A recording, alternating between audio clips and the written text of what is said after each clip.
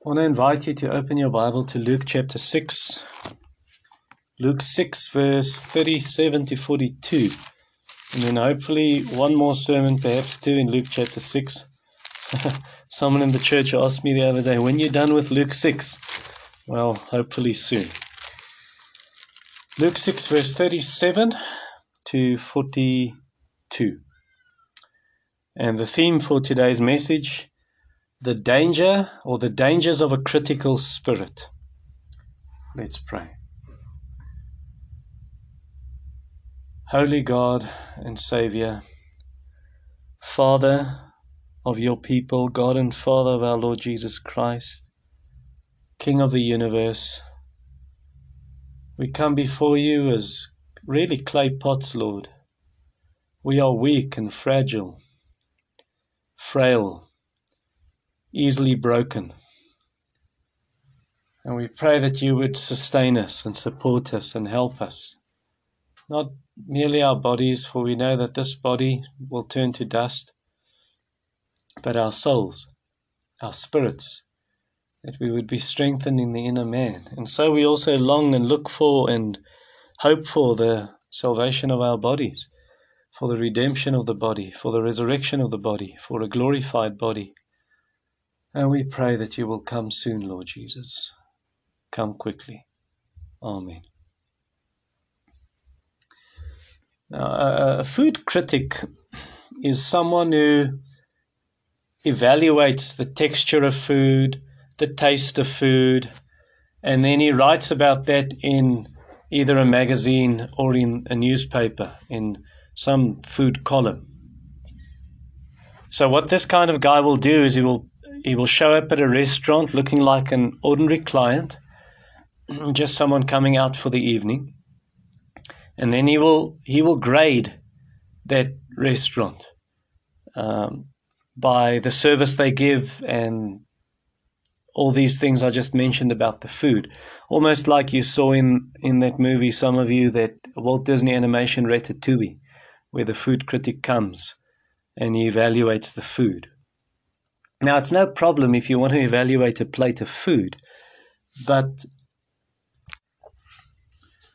Luke chapter 6 verse 37 to 42. Someone in the church asked me, when you finished with Luke 6? Hopefully one or two more sermons. So Luke 6 verse 37 to 42, and the theme I've chosen for this message is the dangers of a critical spirit. Let's go to the Lord in prayer. Our Father in heaven, we draw near before you, the Holy God, the Most High, the King of the universe, the God of glory. We so in such desperate need, Lord, of your grace and help. We do not always realize it, but indeed we are. We're so fragile. We break so easily. Our bodies will return to dust. And, oh Lord, we pray to you, the Most High, and ask that you would guide us now by your Spirit. Give me the words to speak, I pray. And give us ears to understand, to listen, and to obey. In Jesus' name, amen. So the dangers of a critical spirit. When I think of that theme, I think of a food critic. A food critic is someone who rocks up at your restaurant. He shows up at the restaurant looking like an ordinary client, and you don't know that he's going to grade your restaurant by what the food is like, the texture, the taste, the spices, the balance, all of that. And then he'll write about that in the newspaper, in a food column, or in a magazine with glossy and shiny pictures of your restaurant and the plate of food that he had. Almost like in that Walt Disney animation Ratatouille, where the food critic shows up and the restaurant loses a star. Now, it's not a problem to be a food critic. It's not a problem for you to evaluate a plate of food. But if you start pulling people's character apart, that is sin. You can't treat people like you treat food. I remember how the Lord dealt quite severely with me and very straight and lovingly also in rebuking me for my critical spirit when I was a youth pastor in Nelspruit. And I had to confess that. What had happened before is I went into the senior pastor's office. I'd made a list of all the things that are wrong in the church. And I went to the senior pastor and said, this is wrong, this is wrong, this is wrong. I had a critical spirit. I just saw the dark side of everything and the negative side of everything. And about a year later, I went back into his office, and after the Lord had rebuked me through a sermon, and I confessed my sin and repented. You see, a critical spirit is an ugly thing, and it can do great damage. I know of a man with such a spirit who went from one church to the other, causing division. He would show up at a church, and then soon afterward he would start a Bible study in his house, gather a few of the church members, and then as time went by, he started climbing into the pastor and the elders' characters, and he would tear them to pieces and speak of all the bad things in their characters and what they do wrong and what they preached that wasn't quite spot on and so on. And he actually succeeded in drawing some people away from the church. A number of churches asked this man to leave their church because of the trouble he had caused. So let us then give heed to the teaching of Jesus and to the warning of Jesus. And let us search our own hearts to see, is there a critical spirit hiding somewhere? Well, two dangers of a critical spirit. In the first danger, you are harming others. And that is in verse 37 to 38. Let's read. Judge not, and you will not be judged. Condemn not, and you will not be condemned. Forgive, and you will be forgiven. Give, and it will be given to you. Good measure, pressed down, shaken together, running over, will be put into your lap. For with the measure you use, it will be measured back to you. Some years ago, Joel Osteen, a famous American prosperity preacher, was on Larry King Live on CNN International. And Larry King asked him, he said, are Muslims and Jews saved? Are Muslims and Jews going to hell because they don't believe in Christ? So they're really trying to do their best, but simply because they reject Jesus Christ, they're not going to heaven. And Larry King didn't want to answer. He avoided the question. I don't know, he said. I can't judge people's hearts. And then Larry King said, but you believe in Christ, don't you? And he said, yes, I do. So you believe you're saved through Christ? Yes. So that means does that mean Muslims who don't believe in Christ, they're not going to heaven? What about atheists? And then he went off about Hindus I was in India with my father, and those Hindus really love God. I could see that. And eventually, Larry King pushed him in a corner to see, does he believe Christ is the only way? And then he said, well, I don't know if these people are saved. I'll let God be the judge of that. In 2013, Pope Francis said, if a person is gay and seeks God and has goodwill, who am I to judge? Now, both these examples are built on a wrong premise, and both these examples are built on a wrong understanding of Jesus' words. When Jesus says, do not judge, he doesn't mean you may not say when something is wrong. And God has given us the ability to distinguish, to discern between right and wrong, between true and false, between good and evil.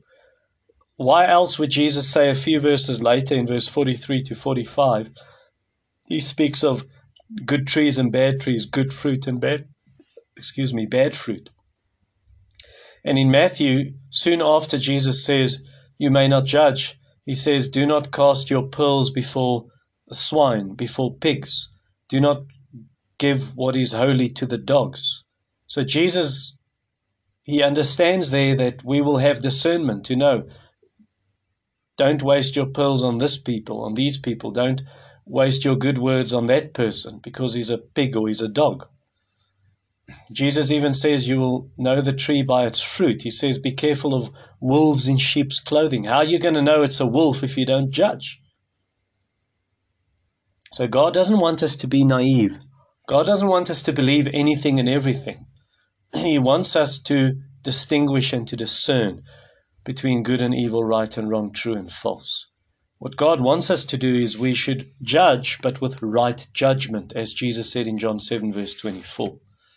So don't do what some people do. And many people misuse these verses to actually excuse their sin and say, who are you to judge me?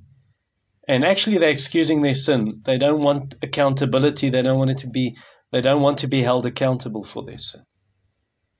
Don't use these verses to say that a church may not practice church discipline because now you're judging people. The Bible tells us in the church to judge people. 1 Corinthians 5 verse 2 to 5 and 12 and 13 says, judge that person. Don't judge those who are outside the church, but God has given you the responsibility to practice biblical church discipline, and if you do so, you are applying God's judgment.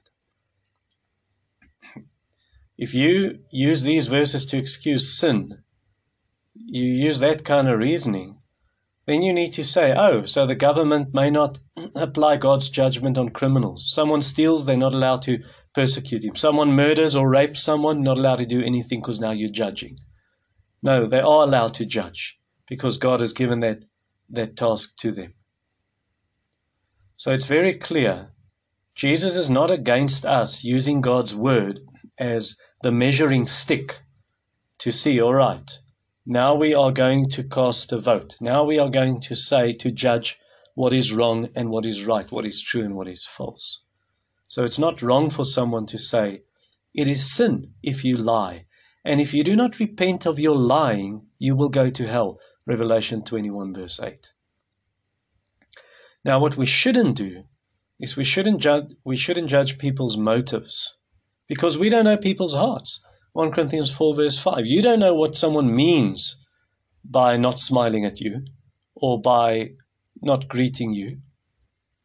And it's also wrong for us to judge one another on gray areas. Gray areas is anything the Bible doesn't command or forbid. Romans 14 verse 13. Stop judging one another. And that's talking about gray areas. For instance, a man once said about his wife, he told me, it's impossible. His wife was a devoted Christian, but she had a sin in her life, and that was being addicted to tobacco. And he said, it's impossible that my wife can be a Christian. She smokes. Another man told me, he said, people who smoke, they sin so openly. How is it possible that they are even Christians? I think that's judging someone on a gray area, something the Bible doesn't forbid or command. And the Bible says don't do that. But we should judge people. And we must judge people's words and their deeds. If you don't do that, how will you know, this is a good example to follow, or this is a bad example and I should avoid it? And it's exactly for that reason, because people don't have discernment, that our society is in such a mess, that people are now saying that something that's good is evil and something that's evil is good. Isaiah 5 verse 20. All right, so what does Jesus mean when he says, you must not judge? Verse 37, judge not. I think what Jesus means is don't have a critical spirit, and you nitpicking, you're finding fault with everything people do. And it's like you're the hawk. You've got a hawk eye. And you're watching people very closely with this hawk eye to see, are they doing anything wrong? It's like you're the self-appointed class captain, and everyone must answer to you. Jesus is saying, don't be that kind of person. You want to judge people all the time. You want to condemn people to hell all the time. Rather be the evangelist. When you see the unbeliever's sin, to share the good news with him of how he can be saved, and Jesus is the friend of sinners to save us from our sins. Or if the Christian sins, you're the friend of that Christian to help him conquer his sin and overcome his sin. Don't be the person you pick up stones to stone people. Don't say, I can't believe he would do something like that. When I was young, I wouldn't even dream of doing something like that. That is a self-righteous spirit and a critical spirit.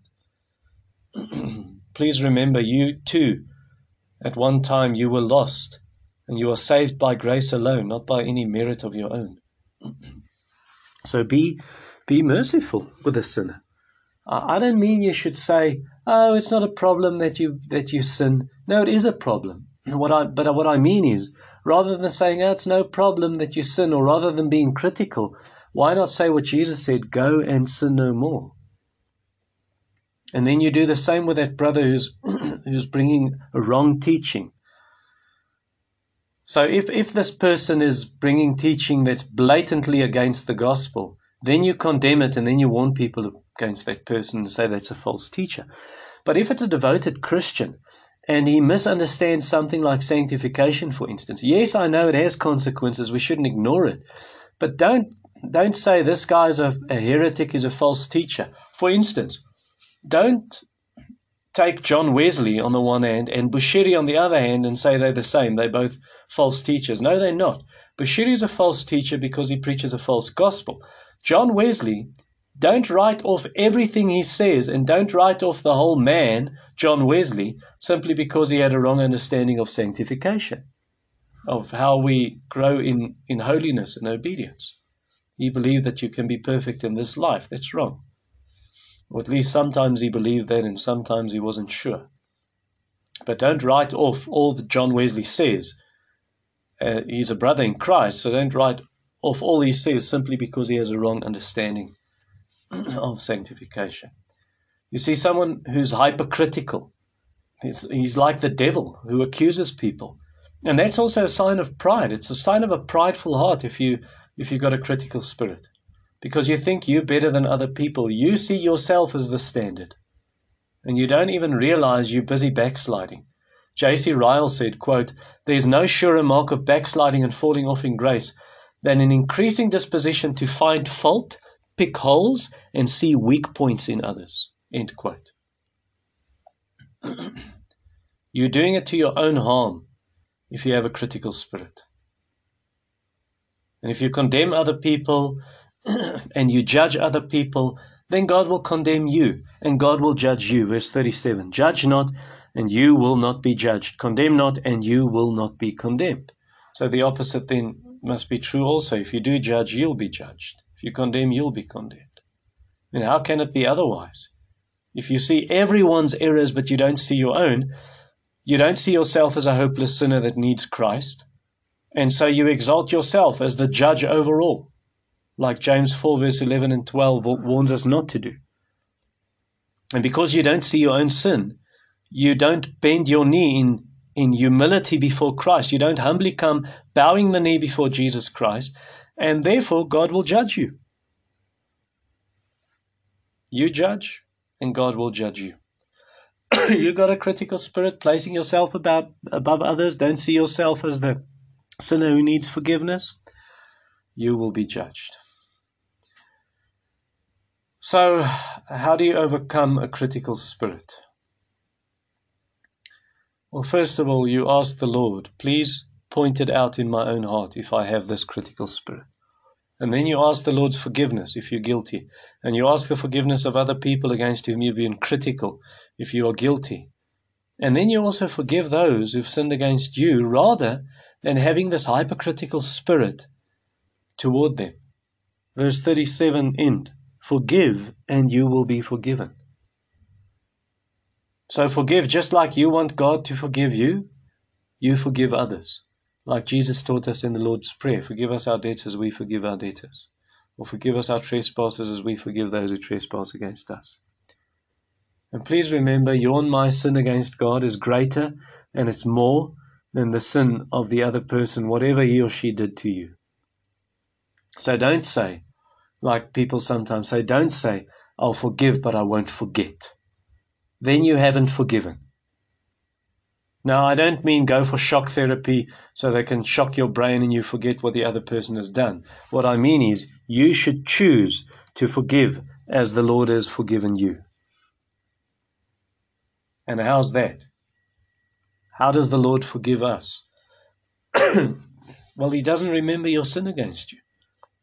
He doesn't bring your sin up right in front of your face. God doesn't feel bitter. God doesn't remind Himself of your sin. God doesn't tell everyone on Facebook about what you've done. God doesn't gossip about you. And so you and I should do the same for other people if we forgive them. You see, the person who forgives does so because he realizes, I too am a sinner. I too need forgiveness. How can I then hold this against another? And that's why the person who forgives, he comes to the Lord for his own sin also. And he asks for forgiveness. He confesses his sin. And that's why he now forgives others. And then he himself is forgiven. Does that make sense? Forgive and you will be forgiven. But, although we should forgive, if you want to conquer a critical spirit, you need to do more than simply forgive. Verse 38 continues and says, not only forgive, but now verse 38, give. Give, do good. Help the person against whom you were critical and toward whom you were critical. Help that person. Do good to that person. And if you do so, the Lord will reward you. What you give to your enemy, the Lord will multiply when He gives back to you. Verse 38, give, and it will be given to you. Good measure, pressed down, shaken together, running over, will be put into your lap. Now, Proverbs also says something to the same effect in chapter 19, verse 17, speaking about when you give to the poor, God will give back to you. And the Greek word used here for the fold of your garment, when it says it's put into your lap, it's really an extra piece on the old garment. And it folds over, so you can use that as a pocket. For instance, you can put grain, almost like if you've got a handkerchief tied to your waist or an apron tied to your waist. You can use that bottom flap and pick it up and then carry stuff in it. And so the picture here is grain or wheat is put into that fold, and it says it's pressed down to make space for more. Then it's shaken together, so you take the edges of this fold, the garment, and you shake it, shake it, shake it. So there's more place, more space. And then you put more wheat, and you put more wheat, and you shake again, and you press down until it runs over. Jesus says that will be put into your lap. Now, if your hand is closed, and you don't have an open hand when you help other people, and you give to other people, then what can God put in a closed hand? Your fist is tight. It's not open. You're holding fast to that. Number one, you're holding fast to what you do have, the little you have. You don't want to open. So how can God fill it up? He can't. And He won't. So help with an open hand. And then God will reward you. God will bless you. God will multiply the blessings upon you so that you can give again. As 2 Corinthians 9 verse 8 to 11 says, God doesn't bless you with more and more and more so you can have more for yourself, but that you can give more. Now that obviously the principle applies to your personal finance and it applies to the church's finances, how we use it. So if we give with an open hand, then God will repay us. That's just a biblical principle. 2 Corinthians 9 verse 6, you sow little, you'll reap little. You sow much, you'll reap much. Proverbs 3 verse 9 and 10 also. But in the context here in Luke, it's not really about merely your personal finances. We can apply it to that. But the context here is about loving your enemies, as really started in verse 27. Loving your enemies all the way down. And now it says, the way you help your enemy when he's in need. Remember, Paul said if he's hungry, give him something to eat. If he's thirsty, give him something to drink, your enemy. So when you help your enemy in need, do so with an open hand.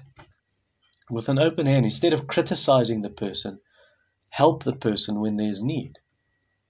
So don't go around just handing out criticism and giving out criticism. Go around giving out good things, sharing good things with those who irritate you. Jesus says, verse 38, give and it will be given you. And don't do it merely to just ease and soothe your conscience. Because if you do that, I just want to soothe my conscience, then you're going to give with a teaspoon. But if you do it with the right attitude, you'll give with an excavator, you'll give with a truckload full. And you'll give with open hands, with both hands. And then God will do the same for you, according to verse 38. Number 2. Second way you harm yourself if you've got a critical spirit. Second danger. You harm yourself and others. So number 1 was you harm yourself. Now it moves on. It goes up one step. You harm yourself and others. Verse 39 to 42. Jesus also told them a parable. Can a blind man lead a blind man? Will they not both fall into a pit? A disciple is not above his teacher. But everyone, when he's fully trained, will be like his teacher.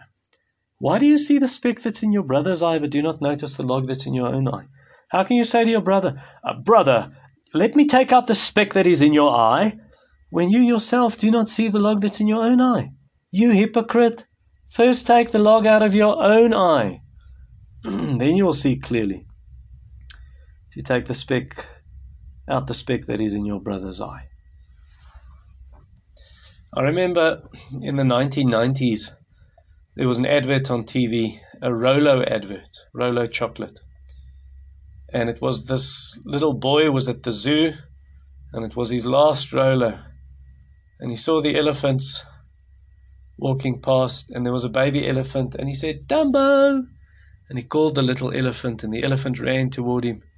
And he held out the Rolo, and the elephant stretched his trunk to get the Rolo, and the boy stretched, and then the boy pulled back his hand, shoved the Rolo in his mouth, chewed it, and laughed and teased the little elephant. Years later, the little boy grew up, and he was at a parade in some city, and the elephants were walking by, and an elephant tapped him on the shoulder. And as he looked up, the elephant used his trunk and slapped him in the face. So the elephant remembered it was the same elephant. The reason I say that is because humor sometimes helps us to remember things better. I wouldn't have remembered that advert as well, I think, if it wasn't for the humor in the ad. Now, what Jesus does is exactly uses that tactic. Jesus uses 2 humorous images and illustrations here, and it makes his teaching unforgettable. Who doesn't know these two illustrations? Probably most of us know them. So the first illustration is about 2 blind men who fall into a ditch, into a pit. You can almost see one man standing there blind, and he's got a walking stick, a blind man's stick, and another blind man coming, saying, "Can I help you?" And you almost see that this first guy doesn't know. Oh, the guy who's helping me is also blind, so he follows him. And then the first guy trips, the leader trips, he falls into the pit or into the ditch. And the other one, well, he follows, falls in the ditch with him, like Jesus taught the same parable in Matthew 15, verse 14. And that's exactly how we are. If you've got a critical spirit and you're always looking for mistakes in other people, always picking out their sins and what they do wrong, then you're blind. You are blind. You're seeing what everyone else does, but you don't even see your own sin. And so you're not qualified to help other people to overcome their sin. You are blind. You're not qualified to lead another blind man. You see, the hypocritical person, usually he doesn't have a teachable spirit. He sees himself as, I'm God's anointed teacher. I'm God's anointed one, and I must show others the right way. That is a proud person. He's not teachable. The humble person, he doesn't exalt himself above other people, but he's like a child, and he comes and he sits at the feet of Jesus. So he learns from those who are like Christ, and in the end he himself becomes like Christ.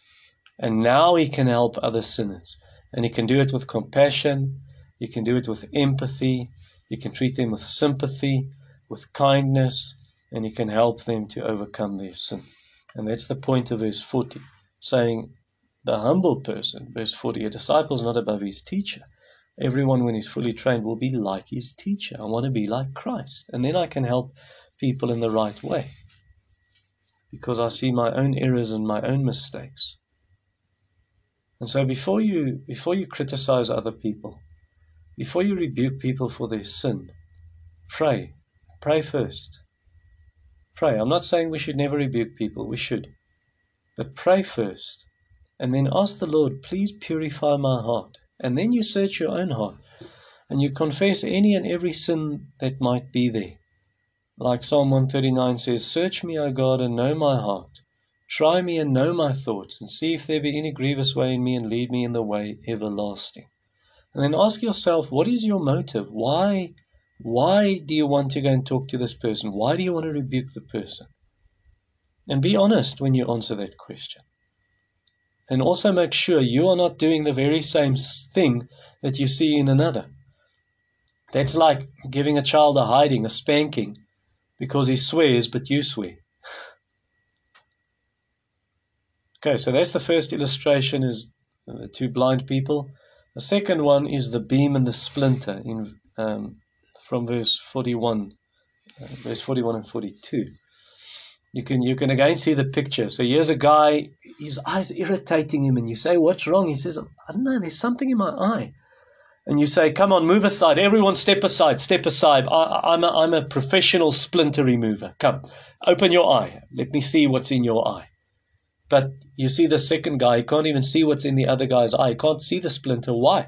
Because he's got this massive beam in his own eye, like a rafter of a roof.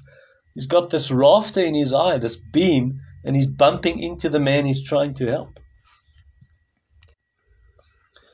And that's what someone who's got a critical spirit, that's what he's like. He's a hypocrite. Jesus calls him a hypocrite in verse 42. Verse 41, he gives the picture. You're a hypocrite, he says. Why? You're a hypocrite because you yourself are filled with sin. You're so full of sin, but you're hiding it. How are you hiding it? You're hiding it by criticizing others, by focusing on their sin. And so the focus won't be on your sin. Almost like not too long ago, a guy, he criticized someone else to my face and said, yeah, this guy is guilty of this and this and this sin. But that man was guilty of the very same thing he criticized the other person of. Or a friend of mine, a man in his church, he accused his wife of, I think she's got an adulterous affair. But he was busy with an affair at that very moment. So he accused his wife to get the attention of himself. He's a hypocrite, Jesus says. So you see that the hypocritical person is guilty of a double sin. The first sin is breaking other people down. He's tearing down their reputation. And the second sin, he's ignoring all the sin in his own life. So until you search your own heart, if you're a critical person, until you search your own heart, instead of looking at other people's sin, there is very little hope for you. So ask yourself the question this morning. Have you got a beam in your eye? Have you got a rafter in your eye?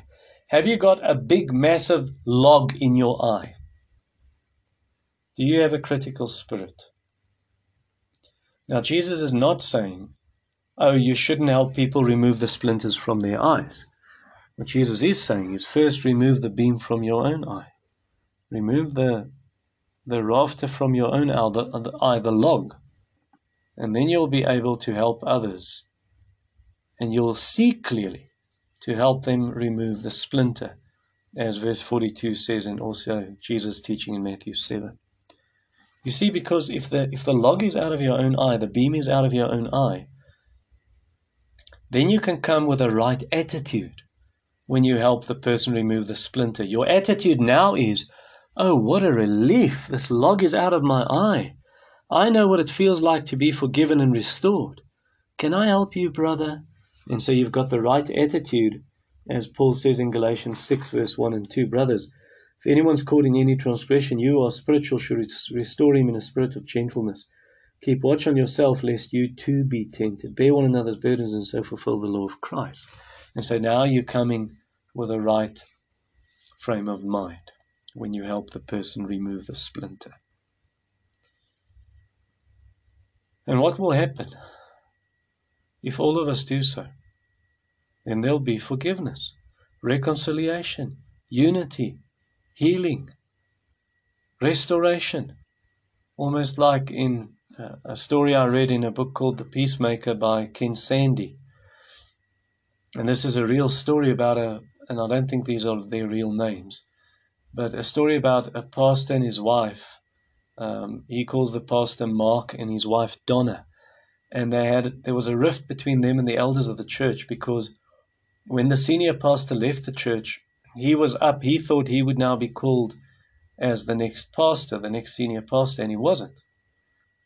Because the elders, even in a meeting, people questioned his gifting, and they questioned his ability to take over the role of senior pastor, and he was very hurt by that. And then they even tore him down, his reputation maybe, but definitely his abilities in a church meeting, and the elders didn't come up for him. And he was very bitter toward them, and for 6 months this went on, that they gossiped about him, and people in the church spoke behind his back, and he gossiped about them, and he's badmouthed them, and oh, what a mess. And then eventually the elders, they got Peacemaker Ministries to come in and help them. They asked them, please, will you help us to resolve this issue? And the people did come, and they had a meeting, but Mark was bitter, and he couldn't forgive the elders. He couldn't forget what they had done to him. But eventually there was a church meeting, and the elders got up in front of the entire congregation. One by one they got up, and they confessed their sin in the way they treated Pastor Mark, and they asked for forgiveness. And Mark sat there, and he was still bitter and angry, and he thought, I can't forgive, it's so hard. And eventually his wife got up, to his surprise, and she took the mic, and she confessed her sin and said, I'm the biggest problem here. I was critical, and she confessed her sin. And then Mark got up, and God gave him the grace to speak, and he confessed his own sin. And he said, really, I'm the biggest problem here. I should have led the congregation in the right way. I've sinned against you all. And he confessed his sin. And then, once he'd spoke, then church members started getting up. And this whole confession, the thing went on for 45 minutes. And there were hugs, and there was forgiveness, and there was restoration and reconciliation. So may I ask you, are you aware of a sin in your own life that you need to confess and you need to forsake? Do you need to repent of a critical spirit? Is there a brother or sister that you need to go and help them to remove a splinter, and you need to do it in love? Well, if so, what are you waiting for? Do what is right, and the Lord will bless you. Let's pray. Our Father in heaven, your mercy is great. Our sin is abundant, but your grace is more. O Lord, cover our sin by your grace. Cover our sin by the blood of Jesus. Forgive us our debts as we forgive our debtors. Help us to forgive. Help us to love even those who do not treat us kindly, as we treated you as an enemy and you forgave us. Father, forgive them. They know not what they do. Lord, have mercy upon us. We pray in Jesus' name. Amen.